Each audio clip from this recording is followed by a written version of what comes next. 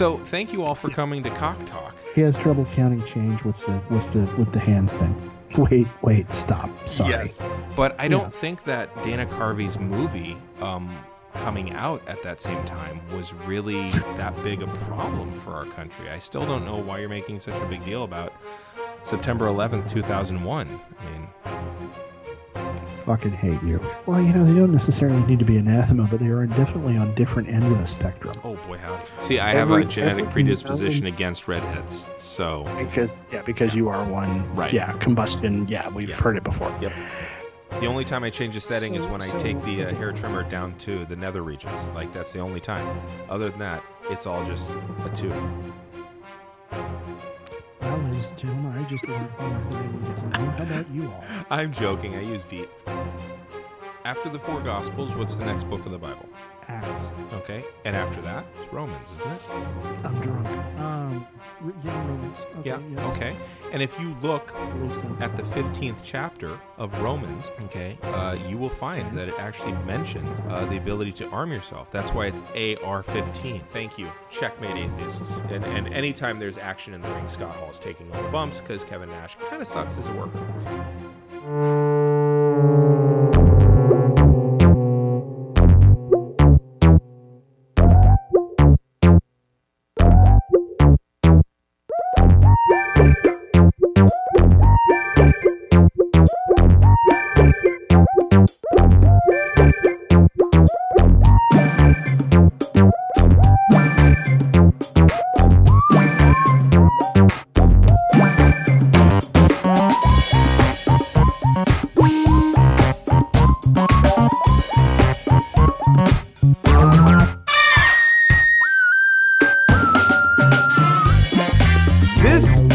A geek history of time, where we take nerdery into the real world.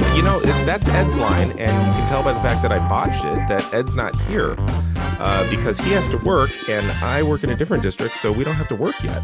But I got for us, I'm a big believer in the 1990s model of wrestling supercards.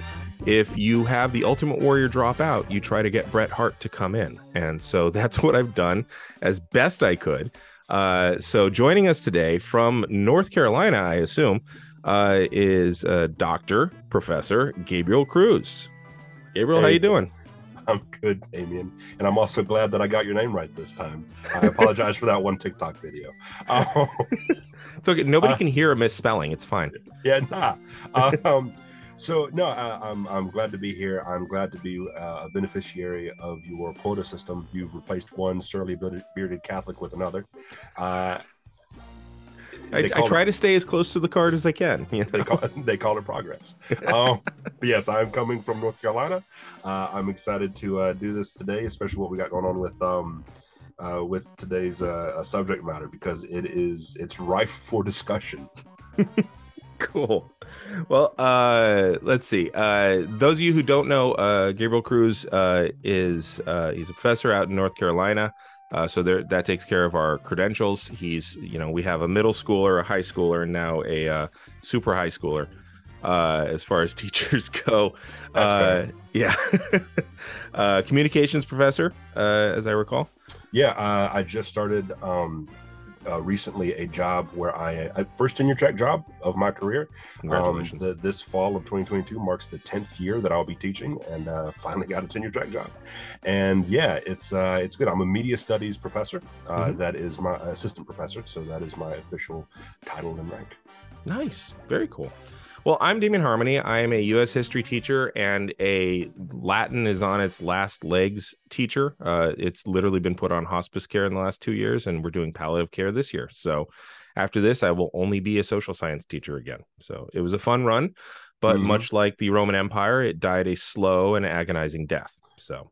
Well, I feel like the ecclesial Latin is going to make a comeback when Vatican III hits the books. I feel it coming. I listened to your episodes on the popes and John Cena and Walter White, and I feel like we're due for a resurgence. Yeah, no, I would love to see the rubber match. That we finally decide, is it the old school or the new school that's going to take Catholicism into the new millennium? Boy, oh boy. So speaking of internalized trauma, Uh, so today, today we're doing a subject that is near and dear to my heart, and I thought of all the times to have Ed miss, but also to have you on, this would be the perfect one. So do you have a favorite comic book character? Oh yeah, it's Nightcrawler. Really? Yeah, it The is. Catholic thing, or just Well, the no, it's because I grew up watching him in the X-Men Evolution cartoon, where he was trying to blend into normative human society with a holographic watch, made him appear like a white dude. And okay? as a biracial kid who grew up in white spaces and tried really hard to blend in, like that spoke to me. Also, the Catholic thing, and he looks cool. He He looks like a does. demon. He Like, does. and he was funny. So yeah, well, Yeah. the second tier to that was Gambit, who was like the Southern man that I always wanted to be, who could talk to girls and just didn't get there. So but The in that tall, thin order, one with good hair. right, right. Well, I had Yeah. the good hair. I just wasn't tall. I was not even thin. So yeah. Right. No, I feel that. I really do. That's it's funny. I totally vibe with the Nightcrawler thing, but you're totally showing my age by mentioning a cartoon that I never even saw because I was already an adult by that point. Although I have children and the Disney Plus channel, so I might go back and watch that. My exposure to Nightcrawler, which I loved him, by the way, absolutely loved him, was in the old TSR Marvel game. So Mm-hmm. TSR made a Marvel game. It's a terrible mechanic. And Nightcrawler and Spider-Man were the two characters who had amazing agility. Mm-hmm. And so that was really cool to me. And he looked distinctive. He was a blue demon. He Mm-hmm. was really cool looking. I don't know. I vibe with like deep blue colored superheroes. And Beast in that game was still human formed. Mm-hmm. So because he was just transitioning to the blue And not furry. quite a war criminal yet. Yeah. Right. Yeah. So not quite a eugenist. Or Whew. at least a latent one. Yeah. So, but I always dug him because Yeah. he was hella smart, Yeah. and athletic. Yeah. But at the same time, as I get older, it's like, oh, he is on the wrong side every time. It's a good metric to know in a story arc. Where should I be? Oh, there's Beast. I should step over here. Yeah. Uh, Oh, yeah. oh, where's respectability politics? There's Beast. Okay. Uh-huh. Let me see what Cable's saying then. Right. Yeah. But I loved Nightcrawler. The Mm-hmm. first time I saw him in cartoon form, and I thought you were going to say this, which again shows my age. The Spider-Man and his amazing friends had a couple episodes where Mm-hmm. he runs into the X-Men and Nightcrawler. My son, I showed him this when he was much younger. Nightcrawler, basically, I think they were like controlled by arcade or somebody like that. There was some sort of like blended, let's get all the superheroes in there.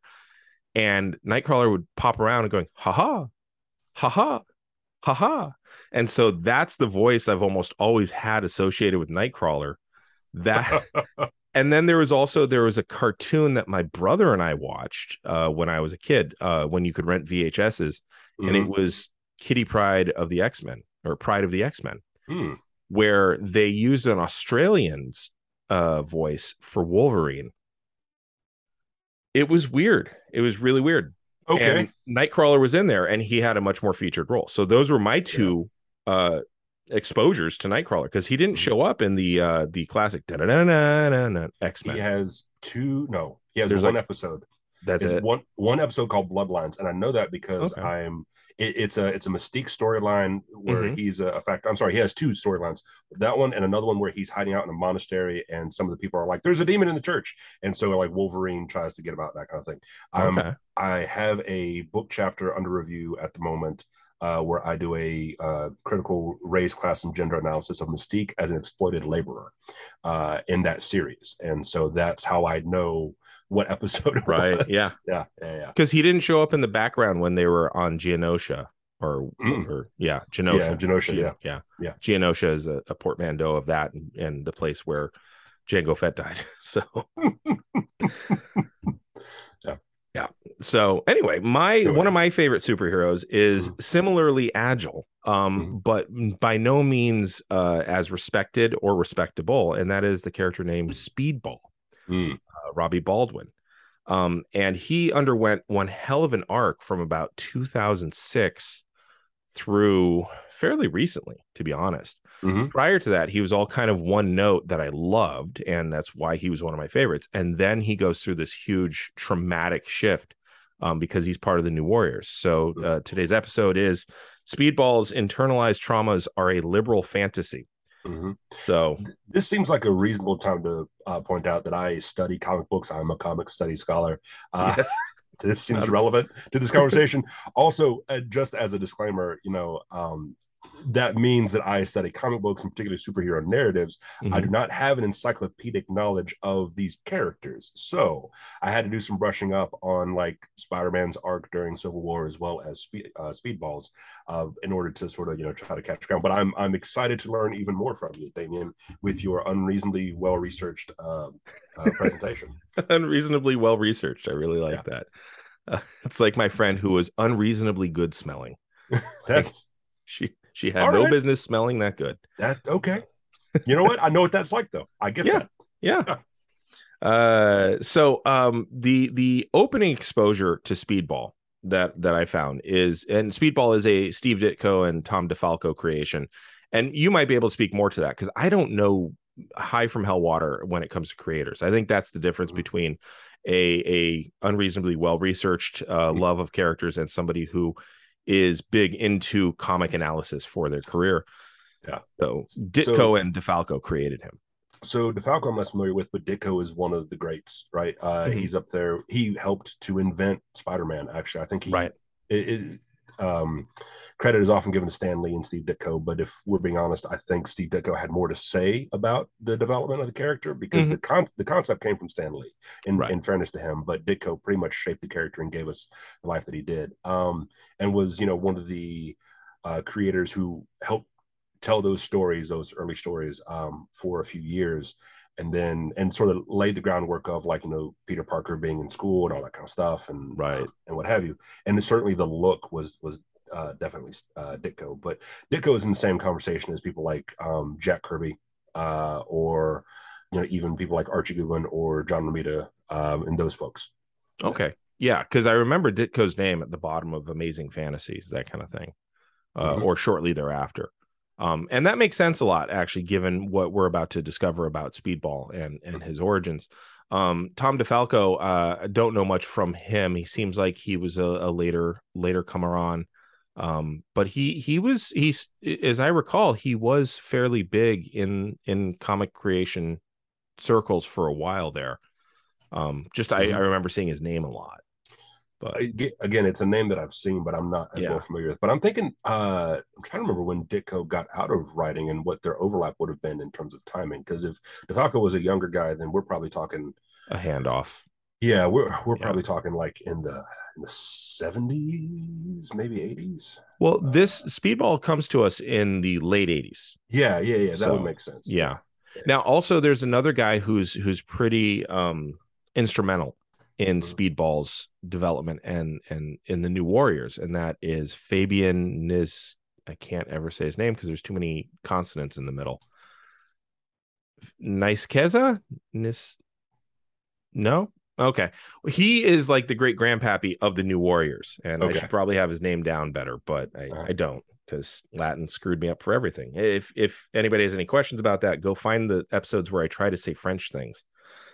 It's but French has a Latin root. Yes, but French is if you speak Latin with a lot of wine in your belly, in cursive, and marbles in your mouth. Like it will be the first language to become fully telepathic because half the word is already implied. It's fair. Like French, reading it, I can understand it syntactically, grammatically, and in terms of the roots, but hearing it, I'm lost. Like, how do you add a letter to a word to make it a plural and then suddenly you take away a syllable? Like, that's not fair. It reminds, have you seen Prey?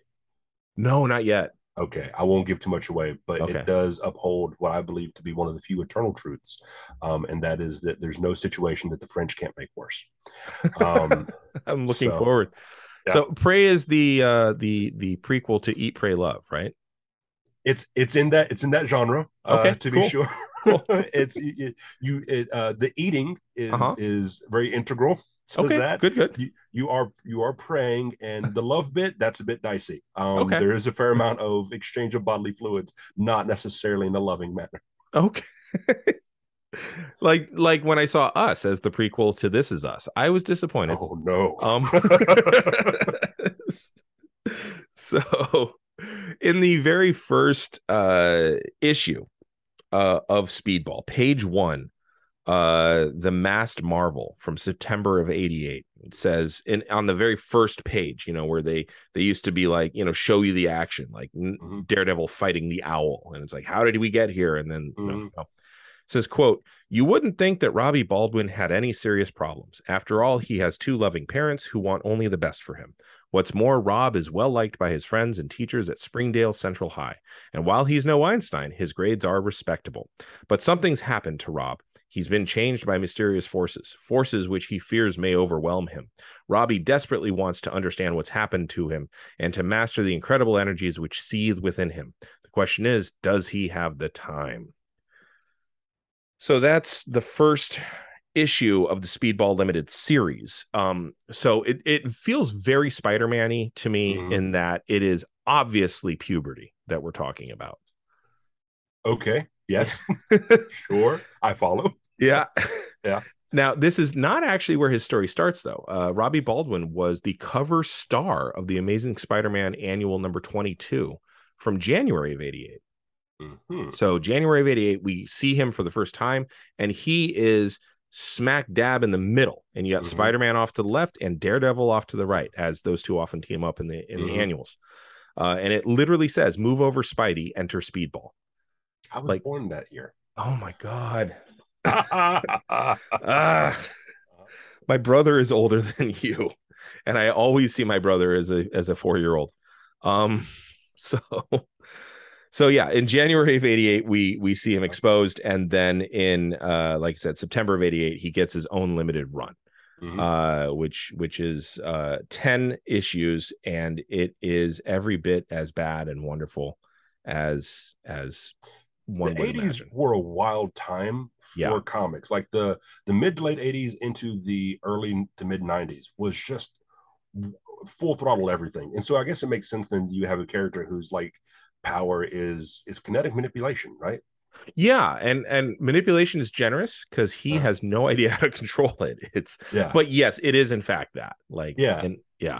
So if you're in that that full throttle God, what's the word I'm looking for? Sort of heavy metal kind of comics era, then someone who can make stuff explode stands to reason. Okay, that's good. Yeah, and the explosion doesn't come until he has a bit of a metamorphosis later, actually. So as it stands, his powers. So for people who know, and I told my friend of the show, Tim Watts, who is also a comic book creator. By the way, feel free to call up Empire Comics in Sacramento and secure your copy of The Republic. It's a really good comic Tim finally published. But I told him I was doing this podcast on Speedball. And he was like, "Why?" Which I am like the least hipster there is, because I'm finding like obscure and obnoxious Marvel characters. Yeah. I'm not going independent. I'm not even going with like, well, I like Jack of Hearts or anything like that. No, it's Speedball. Especially of the New Warriors, because there were people with like greater claims to fame than Speedball. Yeah, within the New Warriors. Yeah. It's all true. I've still yet to find an action figure of him. I found one of Night Thrasher, but I have not yet picked it up. So the dad life. So the Spider-Man annual of 88, it starts with the title page is, I believe it's Gang War Rages On, or Drug War Rages On, or Rages. And it starts with suited drug dealers reading the Daily Bugle with their like reject gang from the Warriors movie playing craps in the background. So you have, very much a tiered system there. It's so very 1988. Like there's half shirts galore on the street thugs. And of course it's in a warehouse because Urban Blight and 1988. It just, it's easy writing. Spider-Man breaks in and starts beating them all up. He turns the criminals into a beat cop, and he goes off to get the film developed before heading home to MJ, because his the pre-digital era. Mm-hmm. And in the what do you call it where it's the box text? Is that just box text or narrative text? Exposition box? I think that's editor text, I want to say. Okay. So the editor text says, with visions of redheads swimming in his mind, Spider-Man pays little heed to the gutter and the glitz of Broadway beckoning below. Now, you were here for our Punisher episode, and I went in deep on urban blight and crime in New York. So, folks, just scroll back to find that. But at this point, just for a quick primer, it's New York in the waning term of Ed Koch. Urban blight was a thing that was still very much in the mind of New Yorkers that they wanted to forget by 88. And the trappings of wealthy New Yorkers would show that. So, pump up Times Square, pump up Broadway, ignore the blocks around them. And now it's undeniable that this underbelly still exists, though, as did an obvious undercurrent of police corruption and racism in 1988. In New York, of all places. Of all places. So the Spider-Man annual, within 2 pages, has slipped from dealing with well-dressed top-level drug capos and their young, tough drug runners to the Phantom of the Opera and Robbie Baldwin's mom taking him to a play to show him some culture in a story called Drug War Rages. Oh, no. Is she wearing pearls? Is that where this is going? No, he doesn't go with his parents. They don't go down crime alley. No, although... It's funny that you mentioned this. So she, her name is Madeline Naylor, Maddie Naylor. She keeps her professional name, and she takes her son Robbie and they have both, quote, journeyed to Manhattan, and it's because they live in Springdale, Connecticut. A man bumps him, and Robbie is really freaked out because he already knows about his power here, but his mom doesn't. So you've got another Aunt May doesn't know kind of trope. Mm-hmm. So you go back to Spider-Man. He gets accused of murdering these criminals because somebody goes in and murders them afterward. Daredevil goes to help him because at this point, Daredevil knows, okay, every time Spidey gets accused of something, I've been wrong. So let's start in good faith for once, which for Daredevil is a big, important moment. And Robbie wanders the streets instead of going to a cast party afterwards with his mom and her hot actor friends. And here again, we see into the character that is New York City. Danger is merely a block away from the glitz and glamour of Broadway because Robbie Baldwin is wandering with his hands in his pocket, his head down. And of course, 5 thugs run up on him whose sense of fashion is clearly inspired by the dreadnoughts who worked for Zartan and G.I. Joe. So now that might be a dated reference for you. But... No. Okay. Knowledge is power. I understand. Yeah. His chin hits the pavement, and that activates his power, and he is Speedball, and his thought balloons will tell the tale. And by the way, this happens in an alley, so we do have all the tropey stuff. Quote, I don't know how to control the Speedball effect. I keep bouncing at random until I can anchor myself. Got to try to angle my body, keep ricocheting, and just home, I eventually hit the right targets. Or just hope I eventually hit the right targets. So he's bouncing around in an alleyway, and the more he bounces, the more speed he picks up, and the more speed he picks up, the more these colorful balls appear of kinetic potential energy. And I never took physics, so I don't know if I blended terms. I was going to say, because kinetic energy and potential energy are 2 different things, but I follow where you're going. Yeah. So the plot thickens, and he keeps knocking the wind out of these thugs until he gets to a rooftop, and the plot thickens when a host of the warriors, the things that Kingpin was complaining about earlier, show up to murder the thugs in order to purify them. Now, the Warriors are this silver armor-clad anti-drug group. They're like if the Guardian Angels were better funded and more fashy. Yeah. They think they're doing good work because they're stopping drugs. So, okay. Yeah. I'm getting Silver Shirt vibes. Yeah, a bit. Yeah. Okay. Except all armored, like even better. Yeah, Silver Shirts if Silver Sable had funded them, that kind of, and dressed them. Who doesn't love a good, well armored and fashionable Christo-fascist? Exactly. Yeah, right.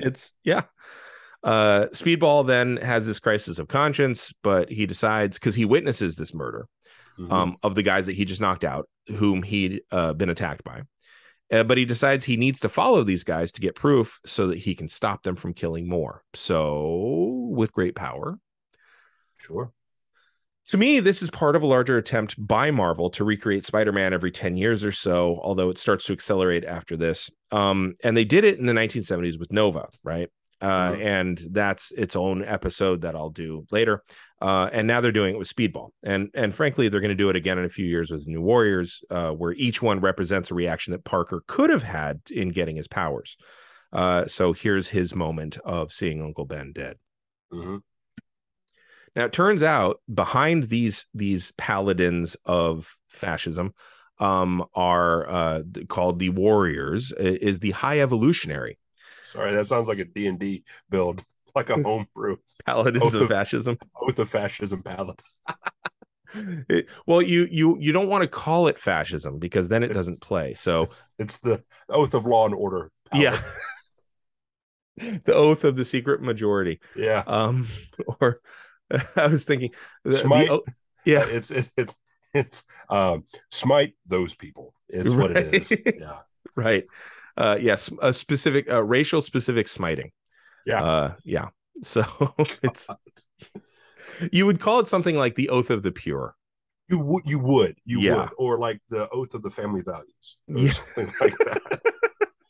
I like it. I'm uncomfortable, but I like it. They should not be a player character. They should definitely be the BBEGs. It's like the Oath Breaker. You're not meant to actually play the character. This is right. just for narrative purposes. Exactly. And don't enjoy it. If you enjoy it, seek professional help. Yeah, we got a whole nother problem. Yeah. So it turns out the High Evolutionary is in charge, and he's behind it with something called Mission or Operation Big Sleep, which is a reference to the Howard Hawks film of the same name with Humphrey Bogart and Lauren Bacall. Philip Marlowe is a private investigator who gets hired by a wealthy general to find out and stop his daughter, Carmen, from being blackmailed over gambling debts. And Marlowe finds himself deep within a web of love triangles, blackmail, murder, gambling, and organized crime. And with the help of Vivian, another of the general's daughters, Marlowe hatches a plot to free the family from this web and traps the real culprit. That's taken directly. I just copied, pasted from, the back of the box, as it were.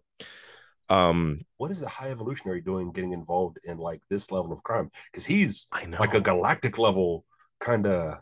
Well, you remember Mephisto used to show up in Central Park. That makes sense. I'm convinced that otherworld entities make deals in Central Park. That scans. Thor stopped a bunch of mobsters from running jackets at one point, like fur coats. Okay, and at one point, Asgard was relocated to Oklahoma, so I guess stranger things have happened. So, see, and I'm okay with the Oklahoma relaunch, as it were, of Asgard. Like, you're going to go somewhere where like people just continually get pushed around so that white people can have the land. You go to Oklahoma. Sure. So again, scans. Yeah. Right. But it was weird to me that High Evolutionary was here, but that's what they would do in the Peter Parker what do you call it? The annuals would be very often they would bring in versions of villains that you wouldn't normally see with him. It's like if Dormammu were trying to rob a Publix or something. Yes, yeah, it very much has that vibe of. Fully agree on that one. But here's the High Evolutionary, and maybe because drugs are screwing with our evolution, and he's curious about that. I never quite understood his involvement in these things. But Kingpin hates it. Because drugs are good money. But it's unfortunately how it goes. Yeah. Spider-Man needs to stop it, along with Daredevil trying to clear his own, along with Daredevil as they try to clear Spidey's name. And Speedball has it in his head majorly. So you've got all these things kind of just combining so that you're going to have the big fight surrounding, all these threads are connecting in the annual. While Speedball is spying on them, it's revealed that his powers are like a barbarian's rage. It only works as long as he keeps getting hit. So while he's spying on them, he turns back into Robbie Baldwin. He looks around and notices he's no longer Robbie Baldwin, and he calls the police to report a murder, and that's going to happen. And of course, he gets hung up on by an incredulous 911 dispatcher. Spider-Man and Daredevil go in breaking things. Speedball is still trying to figure out his powers. This leads to the thought bubble saying, quote, almost made it, just missed a little that time. Maybe if I twist around, hit lower on my back to change my bounce angle, there's got to be an easier way. Hey, I did it. So it's that episode of Donald Duck playing billiards, mixing with Spider-Man. So I have so much fun with the fact, and there's something to me about bouncing that is just kind of jovial and fun and not threatening. Right. And he doesn't know how to do it. Mm-hmm. And there's just so much exuberance that I see with it that I think that's what charmed me. Yeah, you know, and ultimately, I mean, doesn't this kind of harken back to the old Spider-Man exuberance of you know, swinging through the city? Yeah, I mean, you know, a 15, 16-year-old with, you know, the ability to do that kind of thing. I mean, it's giddy, for lack of a better term. You know? Yeah. And I think that there was a lot of giddiness missing in the anti-hero age. That's so entirely because this is also the era that saw like the rise of characters like the Punisher and Deadpool and Deathstroke and Lobo, you know, the main man himself. Yeah. One of the first comics I ever read was at like I was like 10 or 11 years old. It was Lobo coming to Earth just to fight Superman for like an afternoon because he was bored. And like they fight to a standstill, and then he's like, all right, wasn't bad, I'll come back later. And then, you know, flies away on his space motorcycle. And wow, that has just that left a imprint on my soul. Wow, what a bottle episode. Like yeah, that's it. Oh wow. And as Ed is fond of pointing out, like a lot of Lobo was just satire that no one seemed to get. Yeah. So a space biker who destroyed his own planet as part of like a grade school science experiment, who also has like an unabiding love for galactic dolphins. Yeah, and no one got the joke. Wow. Oh lordy. Well, here you've got Speedball, a teenager, at a time where Spider-Man is now married and an adult, and Daredevil is now Catholic, and so he also isn't any fun. It's true. And like both of them, sad boy. He is, and both of them just no longer possess that exuberance. Also, Speedy is terrible at his powers, whereas these two have absolutely come into their own. And so I think maybe that was the draw that I always had to Speedball, was because I also hit it when I was 13. I also got into Speedball when I was 13. Yeah. I was going to say, was this a drug reference? Is that what his name was? Sorry. So it's all right. Of all the people to be thought of as having done drugs at all, it's funniest that I am. Like, I'm famously sober. Like irritatingly so to people. So the other thing that comes to mind is like, this isn't just any Daredevil at this point. It's like Frank Miller's Daredevil, at least not far removed from him. Yeah. He's been through some shit. Not just Daredevil, but like having seen Elektra die Daredevil. Yeah. Like it's this is only about 5 years removed from him beating Kingpin nearly to death and then saying, I forgive you. Yeah, this is trauma is one of his superpowers. Yeah. Daredevil. Yeah. Of all the things he couldn't sense. So the problem is that after Speedball succeeds at breaking the thing that he's trying to break, there's this like outside like antenna satellite dish that he's trying to break, and that'll somehow thwart the High Evolutionary's plans to do things. He's overshot his landing, so he succeeded in bouncing into it and smashing it, but now he's falling from the Empire State Building, which to me I was like, oh, no problem, he's gonna bounce. But what's funny here is that he doesn't think that he can survive the fall, so he hasn't tested the limits of his power yet, despite the fact that terminal velocity is a constant. You can't accelerate past terminal velocity, so if you're falling from the Empire State Building, the top of that, or if you're falling from like the 20th floor from it, it's the same it's the same, impact. But then he's rescued by a familiar thwip. And he meets Spider-Man and Daredevil, and the editor's note is ambiguous explanations follow. So now later in the same issue, he meets back up with his mom.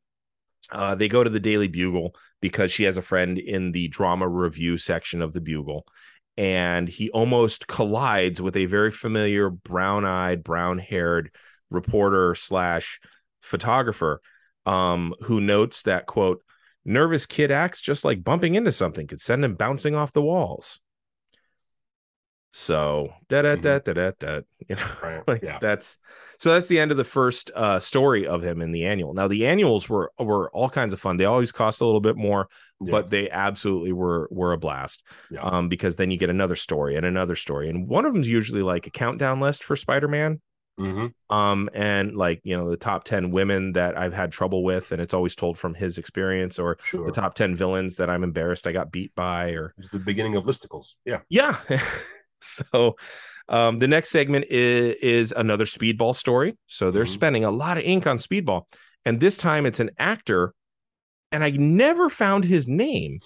And he's in a very green and sickly mask, so kind of has some Green Goblin vibes to it. And he wants revenge on Speedball's mom for beating him out for a part in a play. This mom has lived a life. She has, which I find fascinating, to be honest. Like, a working mom. Not a matronly aunt and a dead mom. And she's alive. She's presumably not geriatric. Right. She appears to live a robust life. People react to her beauty. And well connected, it seems. It seems like she's going to be a villain. If I were a betting man, where's the heel turn coming? Right. This guy kidnaps Robbie because he knows that Robbie Baldwin is Madeline Naylor's son, and suspends him in a sack above the stage. And eventually Speedball's powers activates because he bumps into something and he escapes. And I still don't know the actor's name. And what I love is that there's a bunch of back and forth to this guy's lair, and he's super horny for all things theater. At this point, Robbie's mom doesn't know that he's Speedball still. And he even has a moment where he needs to answer her, but because when you're Speedball, your voice changes because he has a different coloration of his talk balloons, right? He realizes that he can't talk to her in his alter ego, and his thought balloons read, "Eep, now what? My voice goes all weird when I'm like this. How can I answer her? I'll bet Spider-Man never has problems like this." Which again, just like really push that puberty button hard, So, but it's got depth to it to me too. It's not just like, hey, puberty over here, puberty. He can't control his balls, puberty. It's Can't relate. I was born looking like a 42-year-old man. That's just out the gate. Okay. So, but I understand from what I hear, that's a very common experience. I remember yelling somebody's name once in PE to get his attention, and my voice cracked. And everybody shot me that look, and I'm like, "We're all the same age. What are you doing?" Admittedly, though, you are head and shoulders above everybody else. This they probably is true. Assumed you were done. You were done already. Yeah, it's also true. Yeah. I shot up to 6 feet at 13, and then I've just been filling outward since then. So, oh lordy. He is the new generation Spider-Man. I think he's got a secret identity. Check. He's a young teenager who's okay at school. So Spidey was exemplary at school, but that was the 60s. This is the 80s. He's got cool powers that let comic book artists draw cool positions for him. He's bouncing all over the place. He's also stopping really weird villains right from the get-go. He's also distinctively and he's distinctive, and he's a new imagining of him. Peter Parker got bit. He was largely sexless. Puberty didn't really seem to affect him, despite his newfound ability to throw ropes of sticky white stuff. Suddenly to have a need to hide his face. I'm remembering what was that MTV like bit from years ago. Mhm. I think it was like if Jack Black was as though he had Spider-Man powers or something. Does Oh, this ring any Jesus. kind of bell? No, no. Oh, it was a thing on MTV where I think they were like making parodies of the pop culture of the year, and so like there was one with Jack Black, I think, having spider powers, Oh, and Lord. so of course, Yeah. there's Yeah. whip, whip, yeah. Spidey has to cover his face, Mm-hmm. and he's physically gifted in athletic pursuits. I mean, puberty, right? Mm-hmm. Mm-hmm. Speedball's puberty is a change of voice. His balls are out of control. He has a lot of self-isolation. And sparkling. Yeah. It's just, And fabulous hair because it's yeah, the 80s. yeah. It's also in the context of comparing and contrasting to Spider-Man. Like literally, I bet Spider-Man Mm-hmm. doesn't have this problem, who at this point is a married adult. Um, Speedball also has a supportive and actively involved mother who's constantly valuing his happiness and trying to expose him to new situations beyond dating. Whereas Parker has an out-of-touch elderly aunt whom he has to protect, who thought that he was even more frail than she was and kept trying to set him up with that really annoying woman, Mrs. Watson's niece. Don't really know Yes. what happened with her, but I'm sure it didn't go well. One of the great mysteries of the comic book publishing world. Yeah. I really wish they would have paid that off, Yeah. At least have her be a villain, like Or the tiger catcher or something. so something like that. I was just talking to someone actually on my podcast about who was like who made an impression on us as young men in Oh, the terms episode of with Nerd D. yeah, with Yeah. Nerdy. And so like, he was talking about like, because he wrote the song Gwen Stacy, Mm-hmm. and he was talking about MJ being like the one, and I was like, nah, man, like Felicia Hardy, that's where it's at. You like a bad girl. Something exciting about not knowing if I'm going to wake up in the morning. Right. There was a wonderful bit that Ali Wong did, comedian, in her first special, I want to say. And she says, like, I don't want to die, but I don't want to know that I'm going to live. Like, it's like, wow, that's way more leaning in than I'm willing to do. Like, I want to know I'm going to live. Like, yeah. But yeah, I absolutely agree. Like, Yeah. like the age that you're at when you find Spider-Man, it's like, who is he going with at the time? Yeah. So yeah, it leaves an image. Yeah. Yeah. So we learn. It's funny you mentioned the Gwen Stacy thing. Have you played the Lego Marvel? Mm-mm. Oh God, so much fun, especially when your kids get older. It's probably going to be very inexpensive to play by then. Like I bought it for like $19 kind of thing. There's a part, it's an open sandbox kind of world with limits that are pretty far out there. So the first one is you're in New York, and it's definitely MCU inspired, but you can get up on the Brooklyn Bridge. So my son and I were playing, and he was Spider-Man. And I was, we were chasing each other around. And so I landed next to him and I immediately changed my character to Gwen Stacy and dove off. So Oh no. Oh yes, I do remember that game now I think about it. My Yeah. siblings had it when it first came out. Yeah.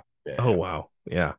So we learn more about Robbie Baldwin in his own limited series of 10 issues, like I said, that came out in September of 88. We get his origin story, which tells us the background of his family as well. His dad, Justin, is the assistant DA of Springdale, Connecticut, who absolutely loves his family and wants them to be safe and happy. It's obvious. It's coded that way. It's written that way. It's a very standard dad trope, really.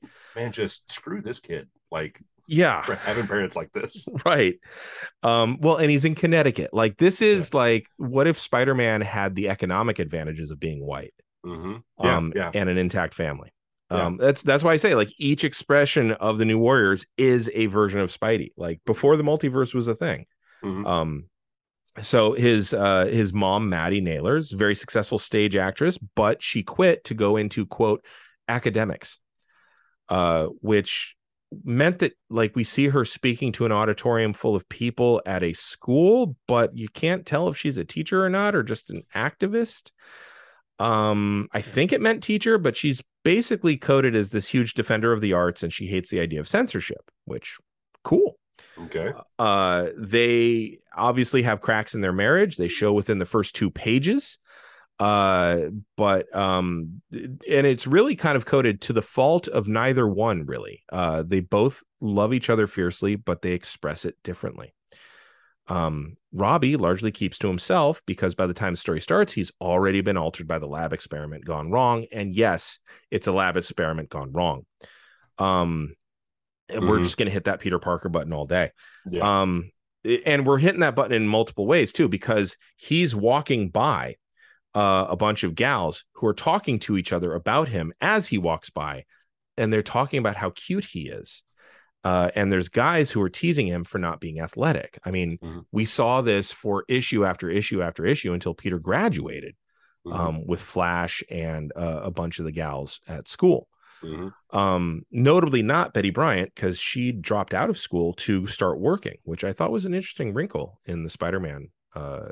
In the very beginning of Spider-Man, he meets Betty Bryant. She's already an employee of the Daily Bugle, and she never finished high school. She's Peter's age. Oh, yeah. And I found pictures of Peter's graduation, and there were several black people in cap and gown and in the audience, and it was an integrated audience in his graduation, which I was like, that's pretty cool for 1964. That's pretty aware of the environment.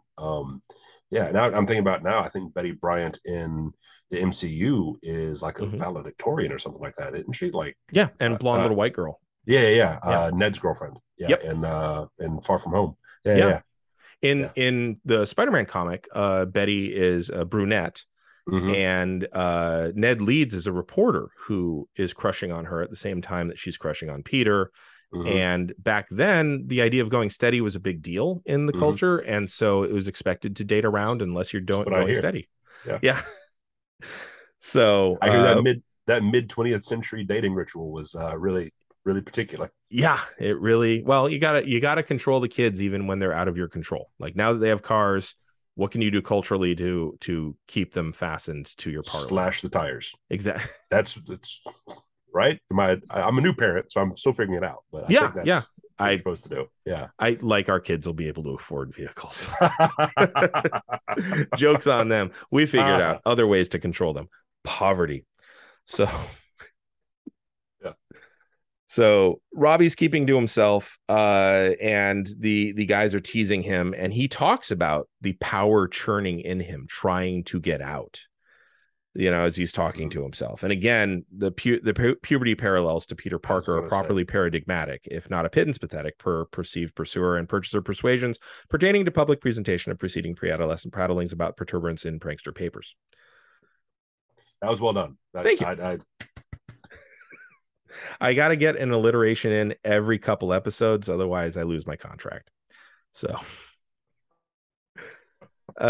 he ends that page with, quote, "Gotta be cool. I can keep the power under control if I stay calm and don't think about it." Right? How do I stop thinking about it? It sounds like a dick joke. It really is a seventh grade. It absolutely took me back to seventh grade when my very hot English teacher leaned over to help me, and then I had to go up to the board. Like, it's like, I get it. I hella get this. I feel this way more turgidly than I want to. And in academic sense, this is what we call narrative fidelity, wherein the story arc resonates with the life experiences of the audience. I like that. I've never heard of such a thing. And that absolutely, I like that there's a word for it. Yeah. Now, in 1988, the comic book code probably wasn't too charitable to the idea of a character figuring out how to specifically hide a hard-on. So this is how we do it. Robbie walks off, presumably to his after-school internship with Doc Benson, and he gets mugged again, this time by old drunks, and then he bounces all over the place in a tunnel uncontrollably. So you get a bit of a repeat of what we saw in the annual. Meanwhile, his parents are arguing about the only two possibilities that they see for Robbie: arts or the law, which the argument goes as, because dad is a lawyer, mom is a dramatist. And then that gets interrupted by criminals who take the two of them to the same park that Robbie is depowering himself in. Because he's the assistant DA and he's prosecuting somebody, he gets kidnapped along with his wife to make sure that things go, because we only have 24 pages for this comic to establish all the things, and we've got to get Robbie rescuing his parents. Now, luckily, as Robbie is depowering, refractory period for is relatively short for a 15-year-old. And he and his balls spring into action to save Justin and Maddie. And what I love is that Robbie spends the whole time bouncing around and missing over and over and over again. Like he never hits his mark. And this, of course, extends the fight and draws a crowd. And Damien, some have theorized that the mark doesn't exist, that it's a lie. It's a myth, if you will. Well, either way, he ain't hitting it. And the crowd kind of increases in the park, and Speedball gets away just in time to come out of the crowd and have his parents be none the wiser. So he's able to power back down because, he doesn't get hit for 6 seconds. So Barbarian Rage goes away. And I really would love to create, I like the idea of creating a monk that's all strength based. Yeah. Like the guy who fought Van Damme at the end of Bloodsport. Mm-hmm. And then also have a barbarian that is constitution and dexterity based, like a bouncy barb, Yeah. And it reminds me of some friends who had a tactic of they had a berserker barbarian in the group, and so every now and again, and couldn't do it all the time because then the player would get wise to it, but they would shove him into a room of enemies, and someone would shoot him in the foot with an arrow, and they'd lock the door, and that was combat, and it didn't last very long. But it's great cinematically for the first 2 rooms, though. Yeah. Oh.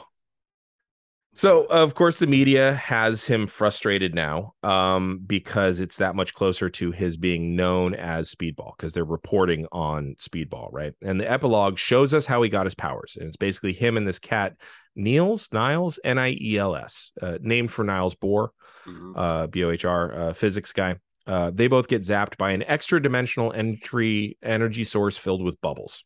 So it's the Flash, too. We've just gotten the Flash. Yeah, pretty much. So he runs to the bathroom. He notices a change in his hair, his face, and his voice immediately. The rest of it is him bouncing around and beating up mass criminals without knowing how he's doing it. And then, of course, going home afterwards and giving a report to the police, who have drawn their guns on Robbie. Not Speedball, but Robbie. He then goes home and tries to activate his power by pounding away until his balls return to shoot all over the room almost uncontrollably again. Skeet. If we're going to put a finer point on it, So those are his origins. And the next 8 issues are him fighting off some of the most forgettable villains as he continues to barely be able to control his balls. His power is actually pretty fun as it's kinetic. I call it kinetic deflection because he's still not manipulating it. And it means basically he can't get hurt physically. And there's something deeply attractive to that for me. It doesn't mean he can't get suffocated. He can't get gassed. It doesn't mean he can't and Spider-Man is good at dodging. And so is Daredevil. They're both good at dodging, but kinetic bounciness, you can't get physically hurt, which means bullets, punches, blades, none of them can do it. He just redirects the energy. Which itself is its own menace. What if I bounce a bullet into somebody who can't absorb such things? Sure. That's awful. But you yourself can't get hurt physically, which and you're totally untrained. I mean, there's just something really, I don't know. There's something that resonates with me, with teenage me, certainly, and adult me. There's something that I'm still wistfully romanticized about that. It reminds me of how, as is almost always the case, young men are blissfully unaware of their own mortality, right? And the things that we do, during that, 15 to 24, 25 age, before it really, really sets in an imminent way. I have friends who I was not participant to or party to, but I have observed just really stupid, reckless things that someone should have gotten hurt or even worse. And it just didn't happen. Right. And you have all that energy and none of us were wisdom builds. None of us were intelligence builds. Right. So, yeah. I used to, now that I think about it, I used to jump off of roofs. Yeah. Ooh, that's stupid. That's really dumb. Uh-huh. but I would jump off of like 1 and 2 story roofs all the time, just for funsies. Yeah. No, And it's not like I was landing on something soft; it was gravel. yeah. You know? Were you trying to get shorter, hoping your No, kneecaps would like no, I was pretty good at absorbing it and yeah. just kind of rolled with it. But like that was the thing. Like, let's climb up there and I'm gonna jump off it now. And it wasn't even, hey guys, watch this. It was just Mhm. like, I like doing this. So Yeah, dumb. some buddies of mine back in the day. I remember they were racing down a dirt road that one of my friends lived on that was only a lane and a half wide, and the goal was to get to turn left onto a bridge that was a one way each way. So it was a 2-lane bridge with a double Jeez. yellow to get to the highway, and it was a blue Toyota pickup truck and a Toyota Corolla that Mhm. were speeding down this dirt road, and the pickup truck hit the gas. And mind you, this is a neighborhood, so there are people who live on this road. There could have been someone coming down, right? Yeah. He hits the gas, makes the left turn, and just clips the driver's side headlight. There's Hmm. a brief exchange of paint, and the headlights busted out. And then, he told his parents that he hit a deer. My friend who drove the Corolla, and they were like, "Really? Was it a blue deer? Because there's some other stuff to account for there." Oh wow. And oh God, And parents kind of just accept that it as a reality of having teenage boys too. yeah, Like yeah, you just shake your head and you're like, well, I'm glad you dodged it. yeah. I'm glad I have daughters. Yeah. Just the collective dumb of just a bunch of Yeah. teenage boys. Yeah. It's a powerful thing. It The really army is. knows it, right? Yeah. That's where yeah, Yeah. that's why they show them like World War II video games instead of World War One video games where you just spend the whole day dying in different ways. Or Vietnam video games where Yeah. you don't know who you're shooting. Right. And Yeah. it doesn't matter. Yeah.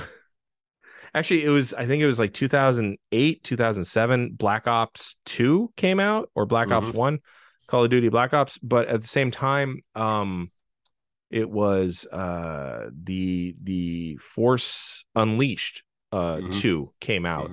And I noticed at that point, I'm like, wow, a lot of our heroes are having dissociative disorders. Mm. Like that's the main driving force of both. Mm. That's Mm-hmm. that's a bit odd.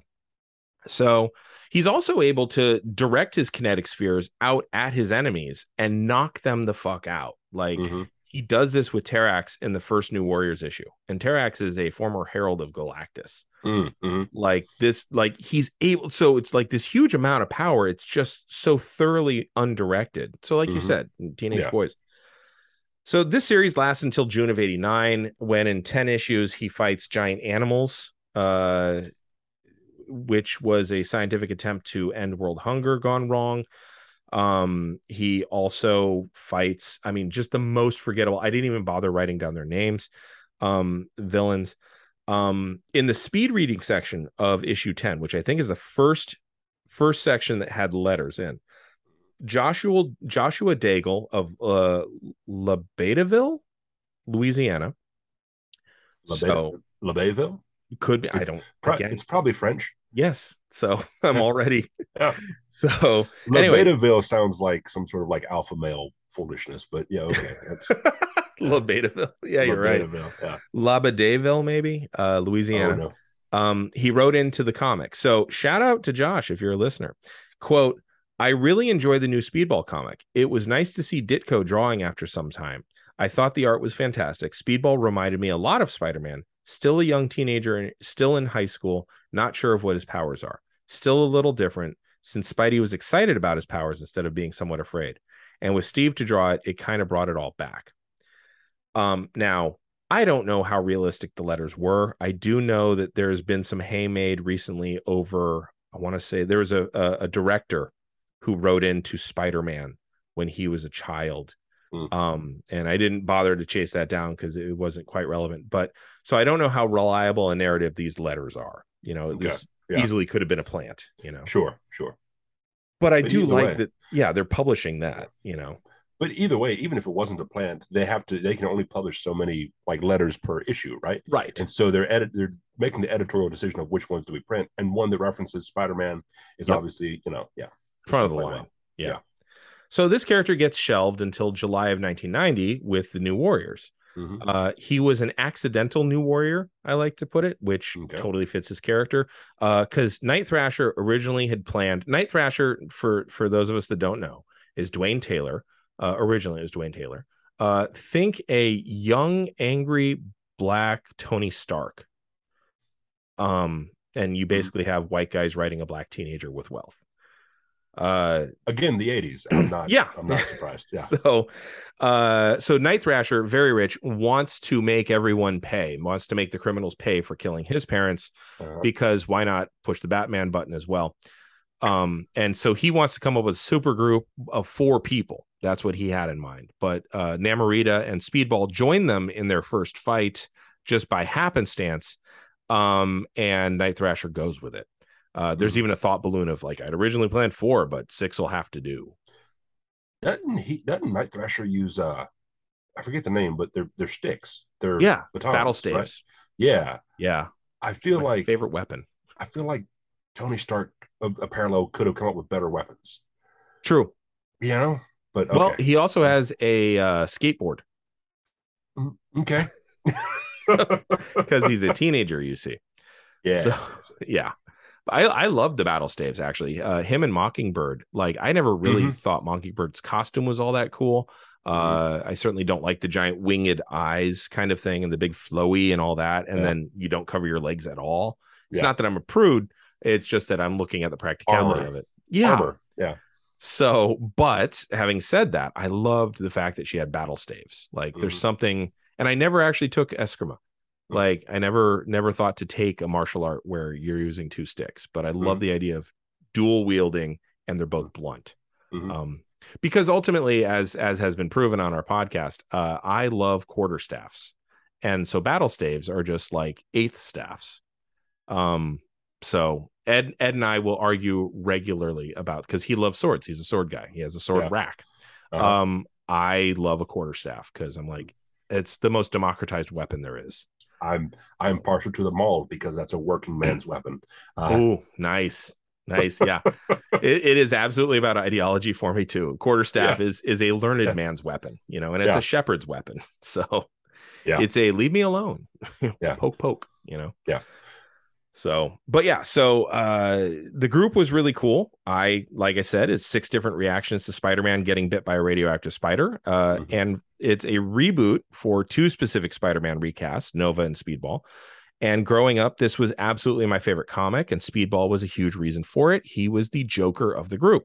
There's so much zaniness, and he's often bouncing into and out of the frame while being zany. And as far as powers go, it was one of the most novel powers at the time. Other people had super armor. Other people had flight. Other people had energy projection, fire, telekinesis. Bounciness as a superpower was, I think it was unique to just him at that time, and his cat.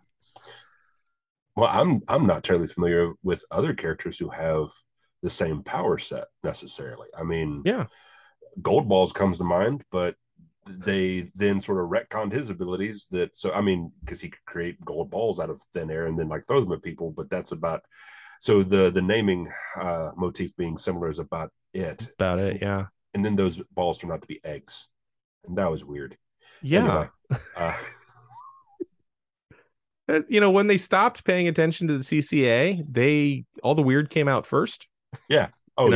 Yeah. So, which I get, you gotta, when I'm writing jokes, the bad ones get written first, so they're still stage worthy, but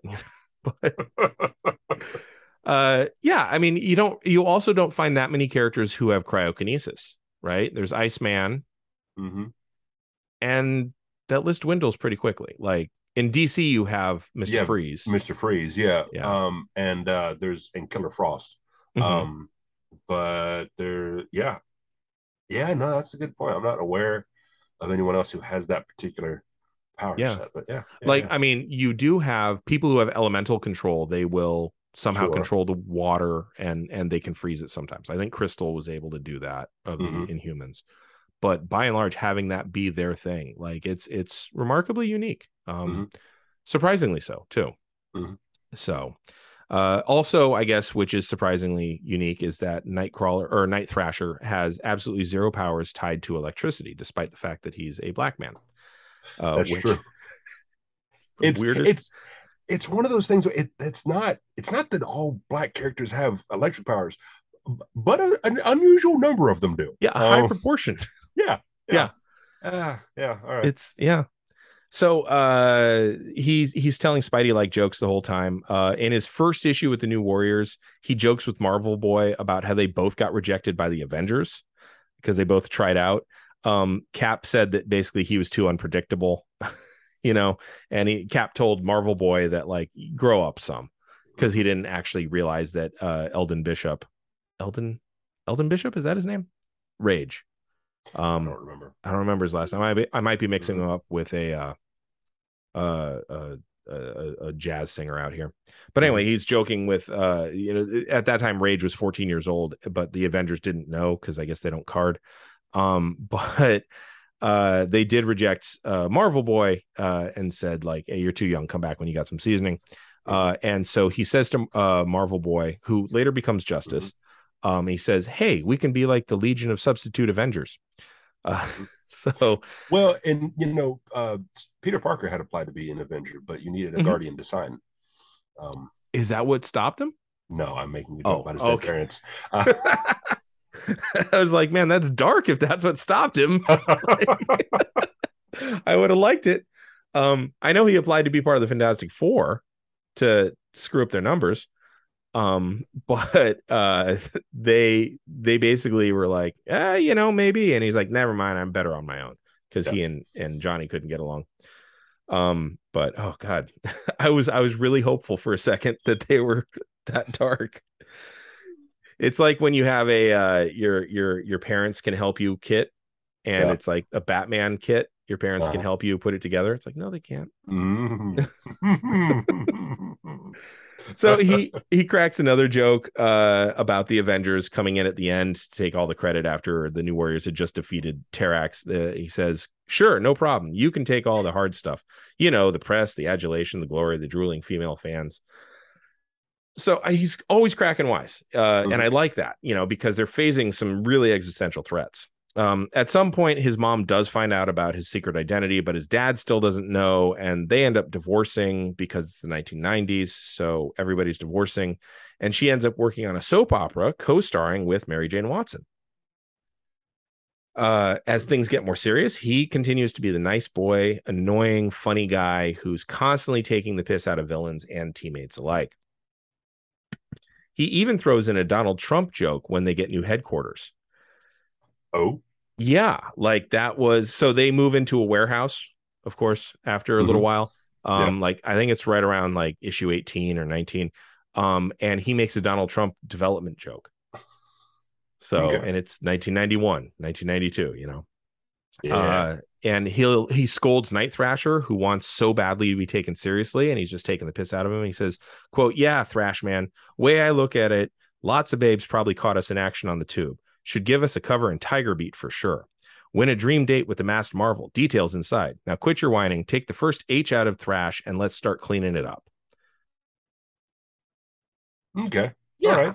All right. Word-based puns. All right. Yeah, I'm a fan. And he's bouncing upside down while saying it after a second bout with Terrax.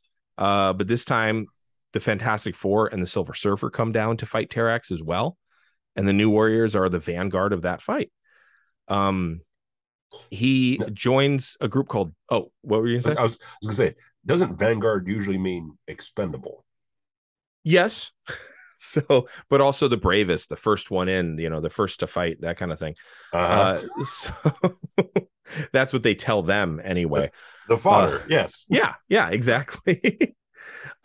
So he joins Damage Control in July of 1991, and he makes an erection joke about Vulcans in that, which is fun. Like about Ponfar? Yes, actually, about how it doesn't take him 7 years to get ready for Ponfar. So it's just they're really leaning into like this kid has no hopes of. Yes. He is driven by his grundle. Like Yeah. that is it. The more serious the stories get, the more he becomes the foil. He is always the humor. He's always the smart mouth that Spidey Mhm. is, but he's on a team. And when they attack Gideon in his own home, Gideon, whose power is pretty damn cool, he has automatic.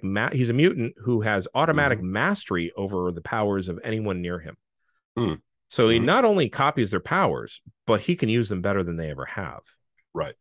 So Speedball ends up cheering on Night Thrasher. He says, quote, pound it out of him like a civilized person would, because they're asking Gideon. This is when various heroes, corporations start having fights, so then they have to settle it fisticuff wise. Of course.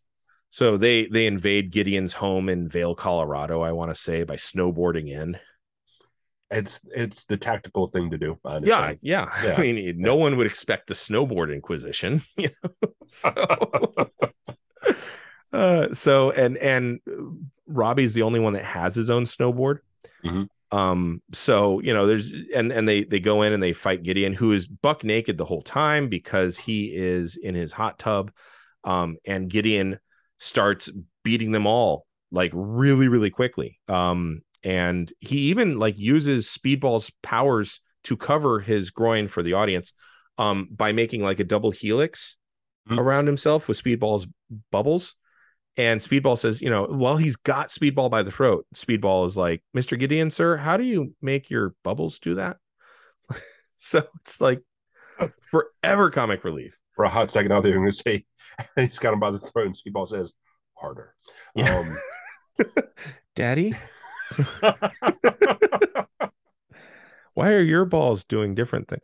So he ends up being the mentor slash sidekick for Rage for a while, since they're the two that are closest in age, right? Rage gets kicked out of the New Warriors for lying to them and Mhm. joins, or I'm sorry, he gets kicked out of the Avengers and joins Mhm. the New Warriors. Mhm. And he becomes like a kid brother to Night Thrasher, but he becomes almost like a twin brother to Speedball. And Rage's power is that he's hella strong and invulnerable skin, kind of a Luke Cage, but younger. Gotcha. And again, he's acting the foil, and again, uncomfortably acting the white, wisecracking foil to an angry black male character whose superpower is being strong. Yeah. So, and it becomes even more uncomfortable, and Nova has Rage and Night Thrasher kicked off the team, and those are the two black male characters. And by this time, I think Silhouette has left. Kicked off by the cop. Yeah, by Space Cop. Whose girlfriend is Namorita, who is the niece of Submariner, Mm-hmm. but she's white presenting and very blonde. Mm-hmm. Yeah, I So, mean, you listen, progress mhm. only goes so far. We're not about to this ain't the Guardians, all right? We're not about to incorporate Yeah, sexualized alien or non-human entities. Right. this is true. This is Yeah. true. So, and then Robbie tells Rage, because Rage is like, well, what would you have done? He says, I would have agreed with that call if I was there to make it. Mm-hmm. Which you kind of see that in World War Hulk, by the way, where Mm-hmm. he goes and questions Xavier. Mm-hmm. So then after the New Warriors comic has its end, and New Warriors was a hot comic for like 25, 26 issues, and then it finished its major arc and didn't know where to go. Mm-hmm. It just kind of floundered around a bit. And then you had some cool developments and stuff like that, like I just said, but by and large, if it had ended at 25, it would have been like if Supernatural had ended after season 5. Like, So like the way it was intended. And yes, yeah, logical end. But yeah. then people are like, no, let's actually, we finally got the BMG license. Let's play real music now. So God, yeah, that show. I'm still finishing it too. I'm Oh in yeah. season 13. Yeah. Was it 15 years? 15 Right? years. Yeah. 15 years of my life. It's like a bad relationship. I had to see it through. That's You how I know was with Lost. that. Oh yeah. Oh Yeah. yeah. Yeah. And Heroes. I'm the only person who really liked the Carnival season of Okay. Heroes. I will say this after the Leviathan season, Mhm. like that one hurt, but after that, I feel like it at least for my part, I enjoyed it more. But Yeah, well, because they got more back to the biblical stuff probably for you. well, it seemed like the monsters went back to making more sense. The whole purgatory thing was Yeah. neat in concept, but weird in execution. So Yeah, I agree. yeah, I agree. yeah. But I mean, I've had that critique about purgatory since I read about it the first time. So Where's Ed? exactly. The Speedball disappears from comics for a while. He runs into Jessica Jones in 2003 in Oh Michael no! Bendis's Alias. Oh, that's right. I forgot about that. Yep. He's hitting a low point in his costumed hero career. He must be. He's around Jessica Jones. Yeah, well, and he's not even around her. Mm-hmm. She is investigating the drug dealer of mutant growth hormone, Denny Haynes, who is the boyfriend of a strung out Maddie Franklin, who was the sometimes Spider Woman. Who and Denny Haynes says, "quote Listen, no offense, but if I'm getting taken down, man, it ain't gonna be from fucking Speedball." Yeah. When a drug dealer is like, send someone else. Yeah. Like, listen, I need at least a B-lister. All right. Right. Yeah. You know, and then Jessica Drew and Jessica Jones burst in answering his plea. And they assume that Speedball is another second-rate Spidey knockoff, former superhero who's down on his luck working with bad guys. That's really funny coming from Jessica Drew. It's yeah. I mean, I like the character, but I'm saying like, yeah, she was literally anyway. Yep. All the things. So it turns out, though, Speedball was trying to bust Denny Haynes, and he's working specifically with the NYPD undercover. Which kind of, I mean, he's acting as undercover, but also there's a snitchy aspect to it. So this sounds a lot like, I think, oh God, was it a Ultimate Comics run with Miles Morales' dad, Jefferson?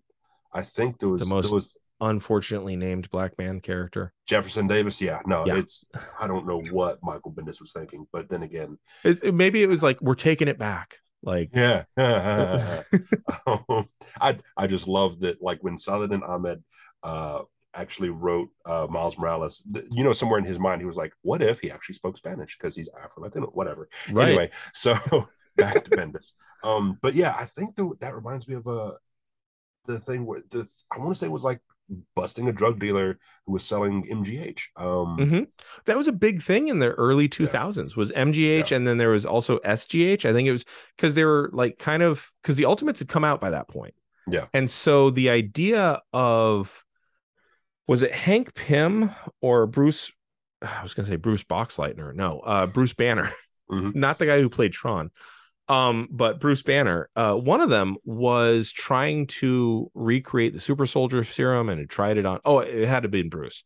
Yeah. Tried it on himself, and that was the origin of the Hulk and Ultimates. Something like that. Something like that, right? Yeah. So, like in the early 2000s, there's a huge push toward like injectable superhero-ness, which, I mean, honestly, that's right around the time that you have the baseball stuff coming to the fore in terms of they sit up there in front of Congress. Yeah. And lie about it. Was it Sammy Sosa and Mark McGuire? All them. Yeah. Roger Clemens. Yeah. So, I mean, that all kind of cons. And then you also have, the onset of meth. It's true. Entering into the human zeitgeist. I'm doing research right now on the TV show Being Human. That was the American one. Yeah. I think I know of that show. Yeah, it's amazing, but it comes out right at the time that the opioid crisis is hitting huge, and it's like, oh, well, this is clearly a 1-to-1. Yeah. You've got basically the vampire is heroin addiction, and then you've got the werewolf is meth insanity, and stuff like that. So it's that one's the research that I'm doing, for fun. Fun opioid crises. Woo! Yay, Purdue. Just not cool. But in the early 2000s, like injectable stuff is kind of a thing. So yeah, they're working on that, and we really don't see him again until the middle of 2005 when the New Warriors get another reboot. And the artwork for this, I didn't look up the artist for this, but I hate this style of art. There's no approach to looking realistic. It's hyper cartoonized. Okay. I can't even think of a cartoon that does it this badly. But anyway, it's subjective. But the New Warriors hop on the pathetic train of reality TV Yeah. in the mid 2005 because, again, reality TV is a big deal at this point. You've got Paris Hilton and the Simple Life. It was dismal, and Speedball was still zany, but there was a desperation to him now. No one does reality TV because their career's going well. Yeah, that's a really good point. And he really needed the TV thing to work out. And this was Marvel's way of guiding them toward being the inciting incident for the Civil War in 2006. And that's, I think, where I want to cut this episode, because that's what I really want to discuss. So, of course, I'll spend an entire episode not discussing it, just so we have the background. And next week, you all will hear that Speedball goes from being this happy-go-lucky, horny Spider-Man to a liberal martyr fantasy. So that's where I want to go. So anything that you've I always ask Ed what he's gleaned from the episode. So anything that you've picked up, or any gleaning that needs to be discussed? Yeah, so being unfamiliar with the origins of Speedball, but kind of knowing where the character goes after a while, it really does seem in that vein of like the nostalgia that sours, if that makes any sense. So like the youthful things that we enjoy just kind of curdling on the vine. Because, by the time you get to where what we talk about next time, he goes through quite a bit, as evidenced by just the conceit of having a reality TV show as a superhero in narrative. Like, that's rough. Because it does sort of scream of, it's very what's it, Rock of Love, Bret Hart, or Bret. Yeah. And or Flavor of Love with Flavor Flav, or those sort of TV shows where you have these, I would say, hesitate to say washed up, because I mean, who am I to say, but like these guys who had their glory days who are now maybe taking another stab at relevance, right? They're in many ways playing parodies of themselves. And only a parody that most of middle America is comfortable with casting them as. Like, I've given thought to doing an exploration of comparing Flavor Flav during his Public Enemy days to his reality show days, and how he's so much more comfortable for white people in that casting, wearing Viking helmets versus saying "fuck the police." Like, in many ways, it's like, oh, okay, see, he was crazy back then too. Like, it's a retconning that happens. When Gene Simmons had his Family Jewels show, right? That's right. It was a very domesticated version of Gene Simmons. Or Ozzy Osbourne, same thing. Yeah, exactly. Still wild and antics, but not like Ozzy antics, right? It's like he's just a doddering old man. He's not dropping acid every day for a year and they're putting that on camera, There's something about the 2000s where nostalgia rots on the vine for us. I think it has a lot to do with George Bush and Ronald Reagan, to be honest. And we'll get into that a bit, but I'm glad you're catching that. I keep coming back to this as they did my boy dirty, like. And I might be the only person that loves Speedball, but like they messed up that character so badly. Like, So cool. Well, then what are you reading lately? So actually right now I'm almost finished with a reread of one of my favorite comic books or graphic novels, however you want to put it. Bone by Jeff Smith. Are you familiar at all? No. It's a fantasy story set in a valley with like dragons and rat creatures and stuff, and it's the lead character, Phone Bone, he and his cousins are in exile out of their town after one of his cousins gets them run out because of a mayoral candidate run gone terribly awry involving some bad prune tarts and campaign funding. It's a whole thing. Accidentally gives the town diarrhea as part of a campaign, and whatever. It's goofy, it's fun, it's lighthearted. He's not the only one running for mayor. He's not. In fact, a lot of them were. So it's goofy and it's fun and it's fantasy and stuff. It's a fun read. But the other thing I'm reading currently is, and I want to plug, is a comic book by Dark Horse comics called Survival Street. Hmm. And the premise is that it's a sort of extreme libertarian conservative utopia where corporations are granted personhood. Yeah, yeah. Oh boy. And so the it follows a group of puppets who are alive, right? Okay. Who were a part of I forget exactly what it was called at the beginning, but they become known as like Survival Street. There was like the Sesame Street analog, right? And so when PBS gets defunded and everything goes privatized and they get like sold off or whatever, they become guerrilla fighters. And so you have like, for example, a Oscar the Grouch parallel who recycles things into like weapons. So he's taking various objects to recycle into Molotov cocktails. There's there's a LeVar Burton who is like the man in the field, Uh-huh. doing like intel and scouting and stuff. There's a Grover parallel who is a marksman. Like it's all Oh, that's kinds of awesome. what in Tell me there's like an assassin who's never seen that's Snuffleupagus. Like, there's not. That'd be great, but oh, there is a recovering ice cream junkie who named Gurgle, who is a real problem. oh, Uh, that's awesome. so, but the opening issue, the first issue, is them trying to save some orphans who are held in a detention center who are being adopted or auctioned off to Right. the wealthy elites as part of like an organ harvesting thing. So it's like they're staging a jailbreak, and Oh, so like wow. that's issue one. It's a 4-part series, and it's great. So I Wow. it's from Dark Horse Comics. I strongly encourage people to pick it out. Pick it up. It's by James Asmus and Jim Festante. Okay. That's Yeah. that's awesome. Well, I'm going to recommend, obviously, do a little pre-reading if you can. Go and read Civil War Frontline.